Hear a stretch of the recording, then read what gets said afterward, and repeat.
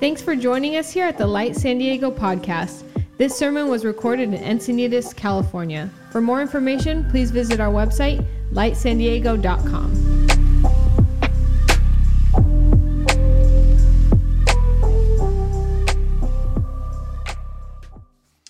We're excited. Today we begin a brand new series through the book of Mark entitled, Who is Jesus? Now, for those of you who might be new to the Bible, the New Testament begins with these 4 different biographies of Jesus' life.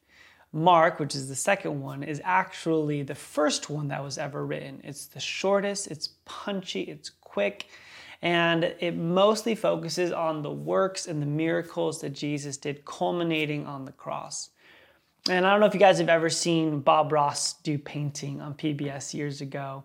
Actually, my kids are really into it, but it's fascinating watching this guy paint these masterpieces in such a short amount of time.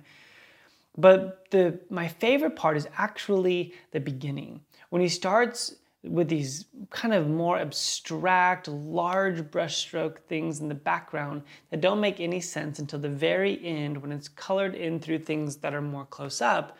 And all of a sudden you start to realize what those things were that just seemed like blobs, seemed like just kind of big, broad paint brushstrokes, all of a sudden begin to take shape. And so in order for us to dive deep into the book of Mark, we have to kind of set the stage. We have to kind of paint the background of the canvas, if you will, so that as we begin to focus in and get close up on some of the details and the verses and the chapters to follow, that we'll be able to understand what sort of lens we need to be looking through. The first thing we want to pay attention to is who wrote this book. It obviously, some of you guys will go, well, it's Mark, obviously. If you're reading along the New Testament, you will find this character come up again and again, and his name is Mark or John, and oftentimes referred to just as John Mark. And John Mark was someone who we know through the book of Acts was the son of Mary, who had a house near Jerusalem.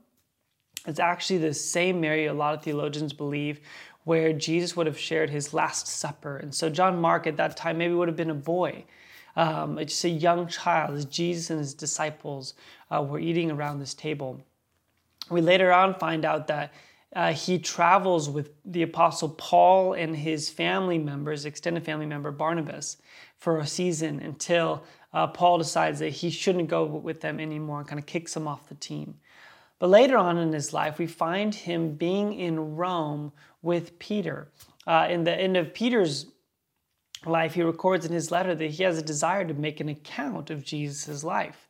And we know that Peter was executed in 64 AD. He was crucified on a cross upside down while he was in Rome. And we know that John Mark was with him during that time. And so most historians and theologians believe that the Gospel of Mark is actually largely Peter's eyewitness account that John Mark is translating for him. And this all kind of funnels in. So as you read the book of Mark, you want to be thinking through a couple things. Number one, what was Peter's encounter like with Jesus? The second things we want to look at is what sort of map did Mark give us in order to tell the story? What was he getting at? Because one of the unique things about Mark is it wasn't written in kind of this chronological order, let's say like Luke. It doesn't focus heavily on the teachings like John. It doesn't tie in Israel's story and the messianic prophecies like Matthew. Like I said, it's quick. It's the shortest one and focuses kind of right out the gate with some of the miracles that Jesus is doing. And so there's kind of 3 large sections of this book. Number one, it focuses on Jesus' ministry kind of in ancient Palestine, in the Galilee area. The middle of the book focuses on Jesus' transition from Galilee to Jerusalem. And at the centerpiece of this book is a really interesting story about Jesus being transfigured into all of the glory that God has. Which many believe is kind of the focal point of Mark's gospel, is that Jesus is in fact the Son of God. And thirdly, the last part of Mark's gospel focuses not on years while he's in Galilee, but rather 1 week when he's in Jerusalem, leading up to his death on the cross and ultimately his resurrection. But one of the interesting things about Mark's gospel is how it ends is rather abrupt. Now, if you're reading along in a translation like the NIV, what you'll see is the end of the gospel, there's a footnote that some of this was kind of added later by the early church to kind of round off the ending, but the actual early manuscripts of Mark into Jesus' resurrection, but just kind of abruptly stops. This is the last verse of Mark in the early manuscripts. Verse 8 says this: "Trembling and bewildered, the women went out and fled from the tomb. They said nothing to anyone because they were afraid." And then it just stops. There's no ascension. There's no kind of resolution to this whole thing. It's just they kind of scatter. He's risen from the dead. They're confused. And there's a couple different theories why. One is that either Peter's death or even John Mark's death would have stopped him from finishing this work, which is unlikely. It's one theory. But probably the more common theory, more likely theory, is that John did this on purpose. That if you look at how John writes, other than the very first verse of the gospel, he's writing to get a response from the listener.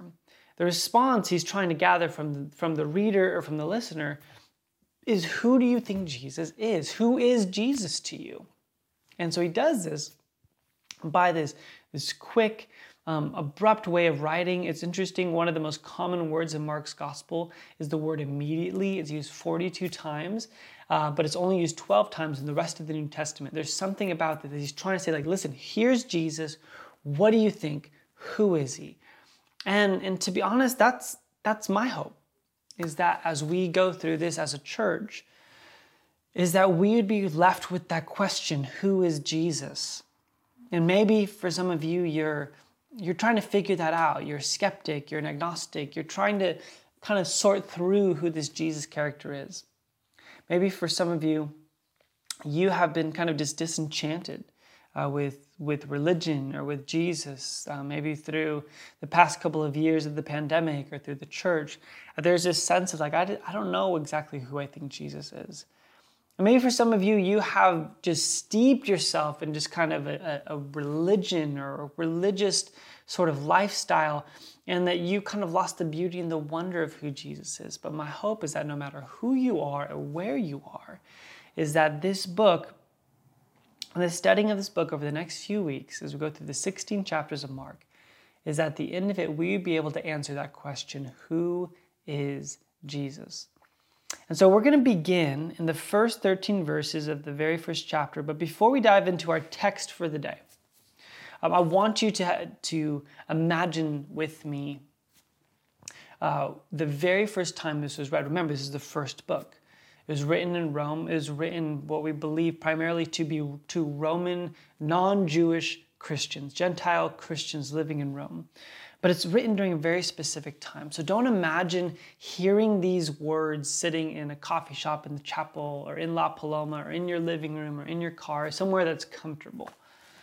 I want you to imagine hearing these words deep in the dark of night, underneath the city in the catacombs, surrounded by skulls, because you are fearing for your life. This is the context in which the early listeners and readers would have heard these words. You see, around 59 AD, Caesar Nero came to power. And when he came to power, after Caesar Augustus, about the first 5 years were pretty quiet, peaceful, and something happened where most historians believe he lost his mind.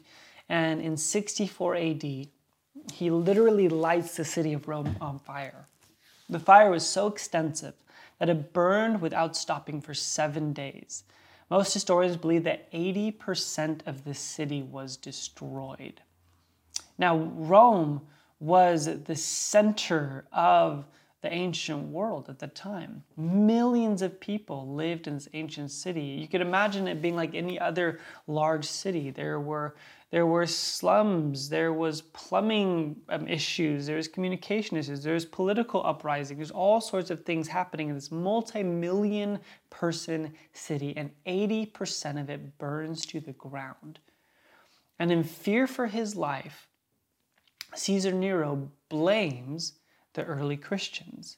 This kind of radical, just new kind of religious sect that's just coming out of Judaism, and he's looking for someone to blame. And he blames the Christians. And as a result of this, he begins this intense persecution, onslaughting the early church. And so he would take them away in the middle of their gatherings. He would put them in the Colosseum to be attacked by animals. He would, there was stories of him executing them, crucifying them. Some of them would literally be burned at the stake in his gardens as lanterns. I mean, it was horrendous what was happening to the early church at that time.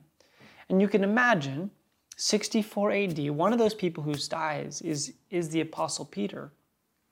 And Mark is finishing up this record, and he starts to circulate this, and there's an element of urgency in Mark's writing as he's trying to encourage and compel the early church that the very real threat of death, that as the empire is literally being flipped upside down, that the Jesus who they're following is who he said he was. And so imagine with me that you're in that place. You're in that dark space wondering, is this all worth it? Is Jesus worth it? And the reason I want us to start there is not only just to give us the correct context in which we should be reading this, but also to realize that this has a lot of relevance for where we are today. You see, we are in the middle of our own upheaval. We're in the middle of our own level of uncertainty at a global level. Much of what we knew a few years ago has been burned to the ground, that there is this sense of unrest and uncertainty of what's to come. Randall Schweller, who's a political scientist, in his book in 2014, kind of dubbed this new phrase we're coming into as a gray zone. It's this undefined sense that culture is shifting. We just don't know what it's shifting to. He writes this: we're in a time of significant and rapid worldwide change called a gray zone. The world is undergoing transformation, a chaotic period where most anything can happen and little can be predicted, where yesterday's rule takers become tomorrow's rule makers. But no one follows rules anymore. When competing global visions collide with each other, where remnants of the past, present, and future coexist simultaneously. And he goes on to talk about how global pandemics, which again, this was in 2014, but we are now in the middle of it, they don't start cultural change, but rather they accelerate it. So what was already brewing the past 10, 20, 30, 40, 50 years, because of what's happened in the past 2 years, has accelerated this change. Mark Sayers, in his recent book, A Non-Ancient Presence, talks about the cultural shift like this. He says, we are moving into our in-between moment in which the usual rules do not apply. The makers and measurements that we use to find a sense of place and direction do not operate in this phase. This can create anxiety, yet we will also discover that in-between moments are filled with potential. They are the moments over which the Spirit of God hovers over, waiting to bring new creation. Gray zones are filled with pressures and chaos, yet they are where God does something exponential, exceptional inside his people, calling us to himself in a new and profound way. And although there's not a perfect correlation between the ancient Rome that had just burned down and all that we've gone through in the past 2 years, both of which people are looking to, what is reality? Where do we go from here? And this is where Mark's gospel begins. So we're going to read the first 13 verses and then we're going to break them up. It says this: the beginning of the good news about Jesus the Messiah, the Son of God, as it is written in Isaiah the prophet, I will send my messenger ahead of you who will prepare your way, a voice of one calling in the wilderness, prepare the way of the Lord, make straight paths for him. And so, John the Baptist appeared in the wilderness, preaching a baptism of repentance for the forgiveness of sins. The whole Judean countryside and all the people of Jerusalem went out to him. Confessing their sins, they were baptized by him in the Jordan River. John wore clothing made of camel's hair with a leather belt around his waist, and he ate locusts and wild honey. And this was his message: "After me comes the one more powerful than I, the straps of whose sandals I am not worthy to stoop down and untie. I baptize you with water, but he will baptize you with the Holy Spirit." At that time, Jesus came from Nazareth in Galilee and was baptized by John in the Jordan. Just as Jesus was coming up out of the water, he saw heaven being torn open and the Spirit descending on him like a dove, and a voice came from heaven: "You are my Son, whom I love, and with you I am well pleased." At once, the Spirit sent him out into the wilderness, and he was with the wilderness 40 days. Being tempted by Satan, he was with the wild animals, and angels attended him. This is such a beautiful opening. It's less kind of like that, the quiet, artistic opening of a Pride and Prejudice or something like that. And it's more like a James Bond movie. It just out the gate is making some bold statements and jumps you right into the story. So 3 different things we're going to be looking at in the opening lines of this book. Number 1 is that it introduces us to Jesus as the subversive victor. Secondly, the comforting shepherd. And thirdly, the resurrection life. Let's begin with this first one, that the opening verse of Mark reveals Jesus as this subversive victor, even in the midst of chaos. Mark 1:1 says this: "The beginning of the good news about Jesus, the Messiah, the Son of God." Now, there's these 2 words out the gate it starts with. Number 1 is this word in the beginning, arche in the Greek, which is a clear connection to the very opening words of the entire Bible. And Genesis 1:1 says, "In the beginning, God created the heavens and the earth." And Mark starts his gospel the same way. In the beginning, arche, reminding us that the story of Jesus is actually the story of reality. That who Jesus is not just being plopped into the middle of history. This is a part of the God story, the human story of all time. And then he says that in the beginning, in the same way in Genesis, it began this beautiful creative act of God of bringing beauty and order out of chaos. Jesus' story, the beginning of that story, plunges into the darkness and chaos of that day. And it says that it says the beginning of the good news of Jesus. Now that second word, good news, or the word gospel, is the word euangelion. Now, both in Hebrew and in Greek, this word is used to describe a sort of military victory. It talks about when the Philistines defeated the troops of Saul in Mount Gilboa. It uses that word in 2 Samuel. And although it talks about a victory in battle, it also is used more currently with the birthday of Caesar Augustus, somewhere around the turn of the millennium, was hailed as a euangelion. And so, but something that's interesting is, although this word euangelion, good news, right, in the beginning, at the beginning of it all, at the beginning of this story, there is this euangelion, this good news. It means a military victory in one level, but the other way, it's kind of, there's a new king. But here's what's fascinating. In the Greek, every time, and I'm talking about all Greek literature, not the Bible, it is used in the plural sense. Like, this is good news among many. But in the New Testament, it's actually used in the singular, meaning it's not a good news, it is the good news. And so right out the gate, Mark says, listen, this is a much bigger story than you realize. And this is much better news than you've ever heard.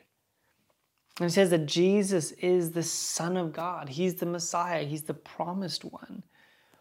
And it would be easy as an ancient follower of Jesus to be like, that's a really big claim. there's a boldness to that. But I also think that in our day and age, we have to wrestle with this same thing. Again, who is Jesus? Do we really believe that Jesus is not a good news?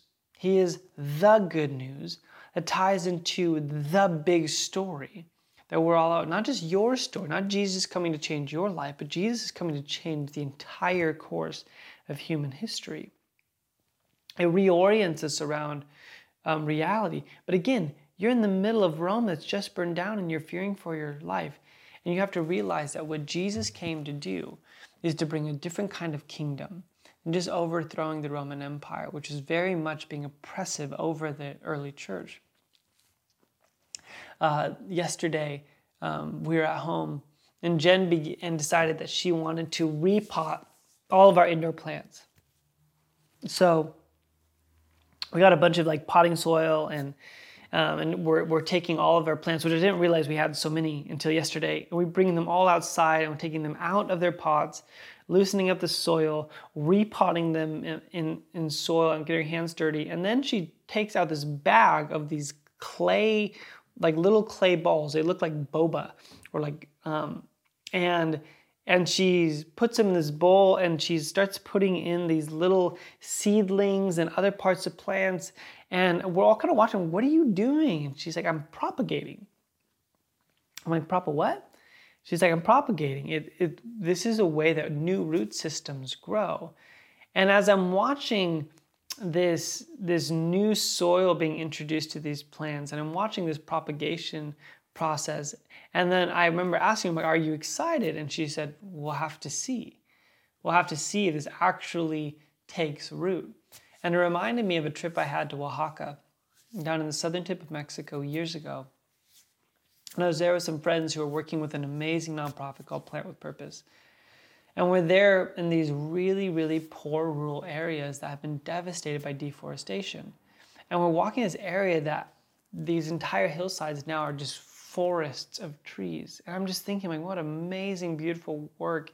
And it's what it's done to the agriculture, to the farming, to the soil erosion. It's literally revitalizing these farming villages. And then they take me into this nursery where they're showing me these places of these little tiny like cups of these plants coming up. And they're telling me about the process of propagation. And that the forest that I had just seen, that they had planted years ago, all started because of this little tiny seed. And I think it's why Jesus, when he talks about his kingdom, talks about it like a seed.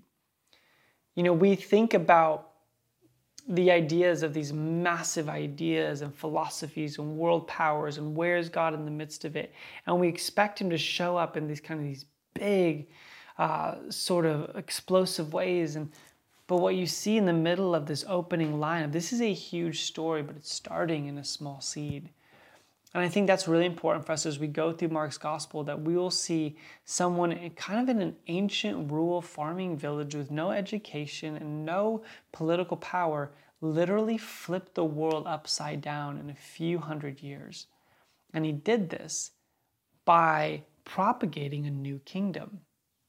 And our struggle, like the early church, is can we see this new sense of reality that Jesus is promising, even when the world circumstantially feels like everything's falling apart?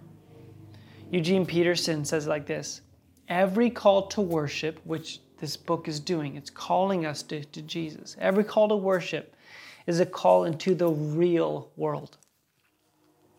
I encountered such constant and widespread lying about reality each day, and meet with such skilled and systematic distortion of the truth that I'm always in danger of losing my grip on reality. But the reality, of course, is that God is sovereign and Christ is Savior. The reality is that prayer is my mother tongue and the Eucharist my basic food. The reality is that baptism, not Myers-Briggs, defines who I am. And I love Peterson's quote. He says that what Jesus is doing in his kingdom with the sacraments. He's calling us into what he calls the real world. And I love his last line. He talks about one of the ways we do this is baptism, right? It's not our Enneagram or Myers-Briggs that defines who we are. It's rather this death-life motif that Jesus bringing resurrection out of it. And that is exactly how Mark starts his gospel. One thing you should know about the Gospel of Mark is it doesn't begin with the nativity story. It begins with baptism. And Mark is doing this, again, because his main goal here is not to tell a chronological history of Jesus. He's using it as a track, an ancient witnessing tool, to say, let's begin the story of reality here. And he begins to start telling the story. So this moves to our second point, that not only are we introduced to this subversive king, we're introducing to a comforting shepherd, even in the midst of the wilderness. Mark 1, 2-8 says this, as a witness in Isaiah the prophet, it says, I will send my messenger ahead of you who will prepare your way, a voice of one calling into the wilderness, preparing the way of the Lord, making straight paths for him. And so John the Baptist, or John the Baptizer, appeared in the wilderness, preaching a baptism of repentance for the forgiveness of sins. The whole Judean countryside and all the people of Jerusalem went out to him, confessing their sins. They were baptized by him in the Jordan River. John wore clothing made of camel's hair, with a leather belt around his waist, and he ate locusts and wild honey. And this was his message. After me comes one more powerful than I, the straps of whose sandals I am not worthy to stoop down and untie. I baptize you with water, but he will baptize you with the Holy Spirit. Now,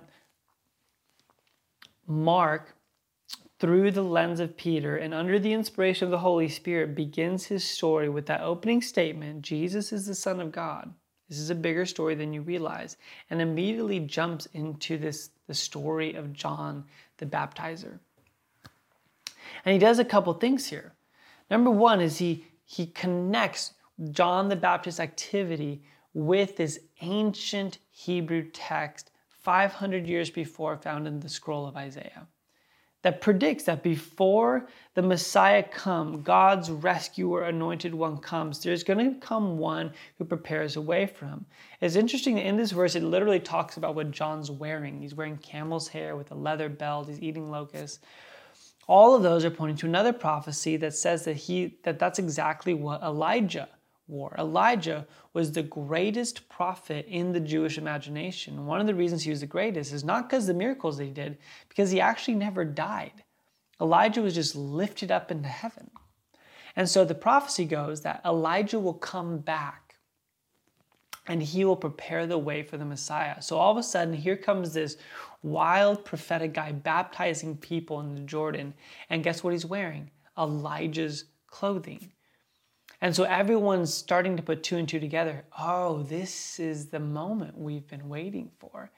And people are going out and checking him out. Is this Elijah? And John the Baptist so profoundly says, listen, you may be impressed with what's going on here, but know that there's one coming after me who I am not even worthy to untie their sandals. This is the one that we've been waiting for. And the way Mark does this is so brilliant. He doesn't just start telling this story about some obscure guy in the desert. He ties it back to prophecy. And in Isaiah 40 is the passage that he draws from. And I'll just point out a couple things here I think that are really important here. When an old prophecy is quoted, keep in mind, no one had their own codex of scripture. They would memorize it. And so that one phrase would open them up to the larger portion of scripture. The same way, if you remember Bethany, who spoke last week, she dropped the line from Dumb and Dumber about our pets' heads are falling off or something like that. But as she said this line from Dumb and Dumber, it reminds me of the whole movie. And in the same way, when Mark here quotes Isaiah, it's reminding them of the whole passage. Now, what's the whole passage of the one preparing the way? Listen to how it starts. This is Isaiah chapter 40. It says this, comfort, my people, says your God. Speak tenderly to Jerusalem and proclaim to her that her hard service has been completed. So the voice of one calling in the wilderness is one who's speaking a word of comfort to a hurting and an exhausted people. If you keep reading, what you find in verse 10, it says this: "See, the sovereign Lord comes with power, and he rules with a mighty arm. See, his reward is with him, and his recompense accompanies him. He tends his flock like a shepherd. He gathers the lamb in his arms and carries them close to his heart. He gently leads those who have young." So here's these two pictures. If you hear this prophecy of a voice of one calling in the wilderness, making straight ways for the Lord, you're going to be immediately struck by two things. Number one is that God is coming with a deep comfort and a powerful shepherding. And this would have meant so much, not only to the people who would have first heard this, but to the people who are literally under threat of death in Rome. And it should mean deep comfort for us on the edge of 2 years of a pandemic and large levels of uncertainty and worry. Is what does this mean that Jesus has come, that a way has been prepared? It means deep comfort. And it means a powerful shepherd. This is what God has promised. And this is what the world cannot provide. I mean, isn't it interesting that no matter how much we try and escape, numb out, try different things, comfort seems elusive. No matter how many people we trust, politicians we vote for, shepherding seems elusive. The point that Jesus is coming, who is Jesus? He is the one that has been made a way through John the Baptist for what? Because he's bringing deep comfort to an exhausted and hurting and oppressed people. And he's bringing shepherding and powerful might to people who desperately need rescuing. A while ago, we were at Disneyland with our kids, and it was the first time that Augustine was tall enough to go on the big kid rides. And what was so cool is we went on Indiana Jones. None of our kids had ever been on this ride, and it had been years since I'd been on Indiana Jones. And one of the things I love about this ride is that the line itself is actually really entertaining. And you're going and you're seeing all these holes, and then you're like, what are these holes in the walls for? And someone in line is like, oh, those are for when the poison arrows shoot out. And all of a sudden, my now 6-year-old Augustine starts getting really nervous. He's like, what do you mean that there's arrows? And I begin pulling my son aside. I begin to start saying, like, hey, listen. You can sit next to me on the ride. Things are going to look really scary. And there's even going to be a part where fake arrows get shot and you can feel these bursts of wind coming out. I said, but you need to know all of this is not real. And he's looking at me and he's like kind of nervous, but he's like, okay, Dad, I'm tracking. Essentially, all of the stuff you're going to see and encounter, no matter what it does to your senses, know that there's actually a greater sense of reality happening, meaning that there was some sort of ride designer who designed all of this stuff so that no one would actually get hurt. So we get on the ride, we start going. It's way more intense than I remember, and all the kids are screaming and stuff like that. And I'm sitting next to Augustine, I'm holding his hand, and all of a sudden it comes to that part where they're shooting out fake arrows and there's like bursts of wind, like, and he turns and looks at me and holds my hand and he smiles like, Dad, you told me about this. And it doesn't mean he didn't let go of my hand and relax. He was still tense. But there's a sense of, as his father, my presence to him, me telling him about a greater level of reality than even what he's experiencing in his young senses, gave him a level of deep comfort. And I think that this is what Jesus is doing even to an ancient persecuted church and even to a modern uncertain church, is saying, listen, I'm with you. I'm providing deep comfort and I'm walking with you through this. If you'll trust me, I will show you a deeper level of reality than the stock market, than political powers, than global war, than pandemic. Listen, I will tell you a greater reality. Sit close to me, and I will make sure that you're safe. And this is exactly what Jesus does, which leads to our third and final point today, is that the opening lines of Mark introduce us to this subversive king right, to this comforting shepherd. But it also points us to the resurrection life. Verse 9 says this, at that time Jesus came from Nazareth in Galilee. So we're introduced to Jesus, again, not as a baby, as a man coming. It says, and was baptized by John in the Jordan. Just as Jesus was coming up out of the water, he saw heaven being torn open and the Spirit descending on him like a dove. And a voice came from heaven, you are my Son, whom I love. With you I am well pleased. At once the Spirit sent him out into the wilderness, and he was in the wilderness 40 days, being tempted by Satan. He was with the wild animals, and the angels attended him. I love this introduction to Jesus. So there's this huge kind of prep that John the Baptist does. Listen, if you think this is amazing, wait till you see who comes next. And then we are introduced to Jesus of Nazareth. And as he comes, as he's baptized, we are introduced to a new sort of king. And there's a couple things that happen here that should really ring a bell, should be kind of like a hyperlink back to some things that should catch our imagination, especially for an early Christian, someone who's very, very familiar with the Bibles. Number one is that if you remember, the very opening word of Mark's gospel is arche. It's in the beginning. What do you see happening in Genesis chapter 1, verse 1 to 2? It says, in the beginning, God created the heavens and the earth. Now the earth was formless and empty. Darkness was over the surface of the deep, and the Spirit of God was hovering over the waters. The Bible begins with the Spirit of God hovering over the waters. Jesus' ministry begins with the Spirit of God coming and hovering over the waters of baptism. And rather than a new sort of creative order like in Genesis, it's retelling a story that not only is there a new physical creation, but rather there is a new kingdom reality that is coming forth through Jesus's life. And this is incredibly bold, it's poetic, but it's also explicit what Mark is trying to say. In the same scale that the earth was created, Jesus coming is at that same level of change and shift that's happening. Martin Luther talks about Jesus' baptism like this. Thus, a Christian life is nothing else than a daily baptism, begun once and continuing ever after.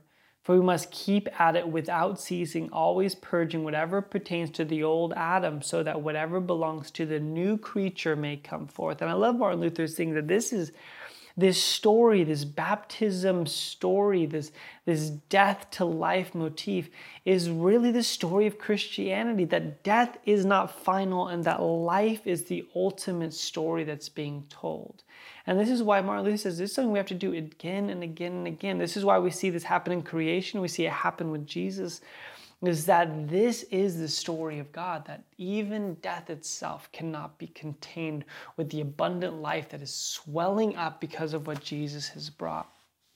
Dorothy Bass says this, baptism embodies release from yesterday's sin and receipt for tomorrow's promise.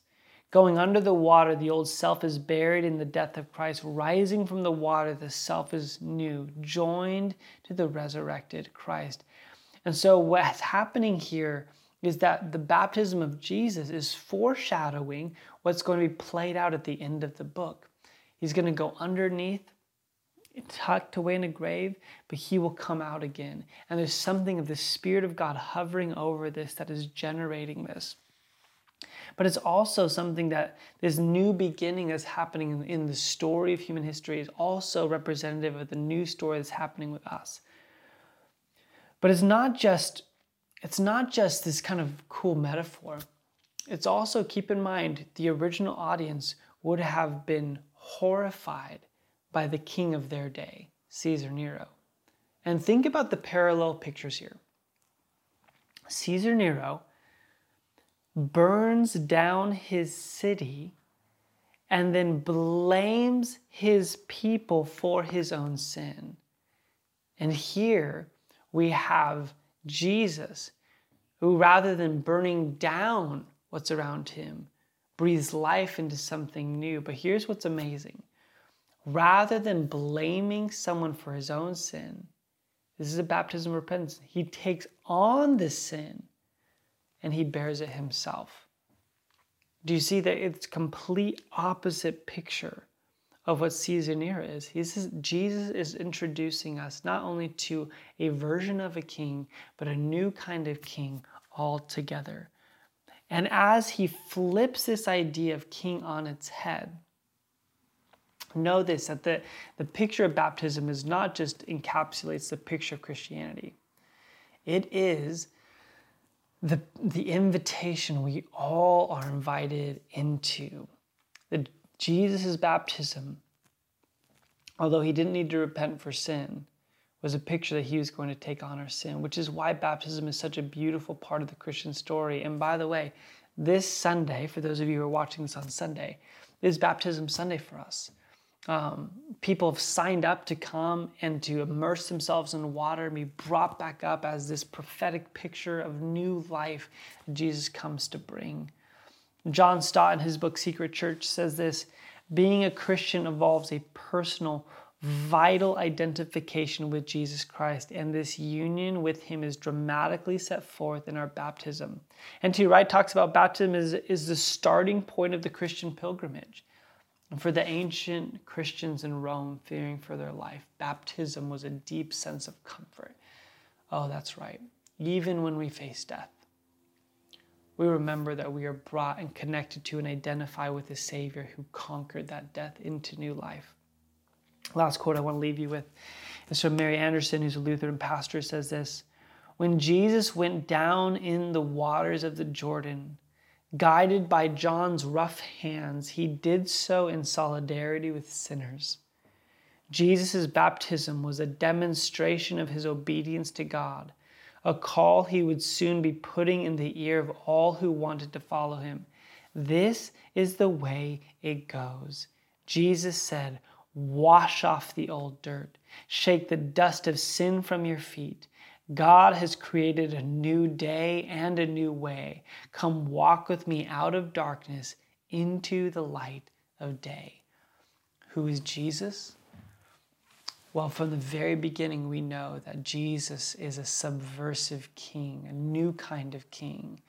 We know that he's a comforting shepherd. And we know that he, in and of himself, is the resurrection life. A couple practical things for you as we wrestle with and begin this new book. Number one is very practically, have you been baptized? This isn't just a formality. This is how we live an embodied story of what the Christian faith is all about. So if you can't be baptized this Sunday, sign up to be baptized for the following. But the next thing is this: if you are facing the immense pressure and loss from the past couple of years of uncertainty, of that gray zone that we talked about, would you really begin to evaluate who is Jesus? Would you be willing to trust him to bring you deep comfort, to even if it feels like everything is lost, that God is propagating his reality, the new kingdom within you, and to recognize that the king you serve is not one who is blaming you and burning things down, but rather identifies with you in his own baptism and says, I want to invite you into new life. If you've never given yourself over to Jesus and invited and responded to his invitation into new life, I'd encourage you to do that today, just to pray simply wherever you are, confess where you are, the things you've done, and invite Jesus to become the Savior of your life. Well, we love you guys so much. We cannot wait to continue to journey with you through the book of Mark. Grace and peace to you.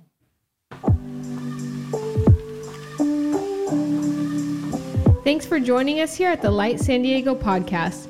This sermon was recorded in Encinitas, California. For more information, please visit our website, lightsandiego.com.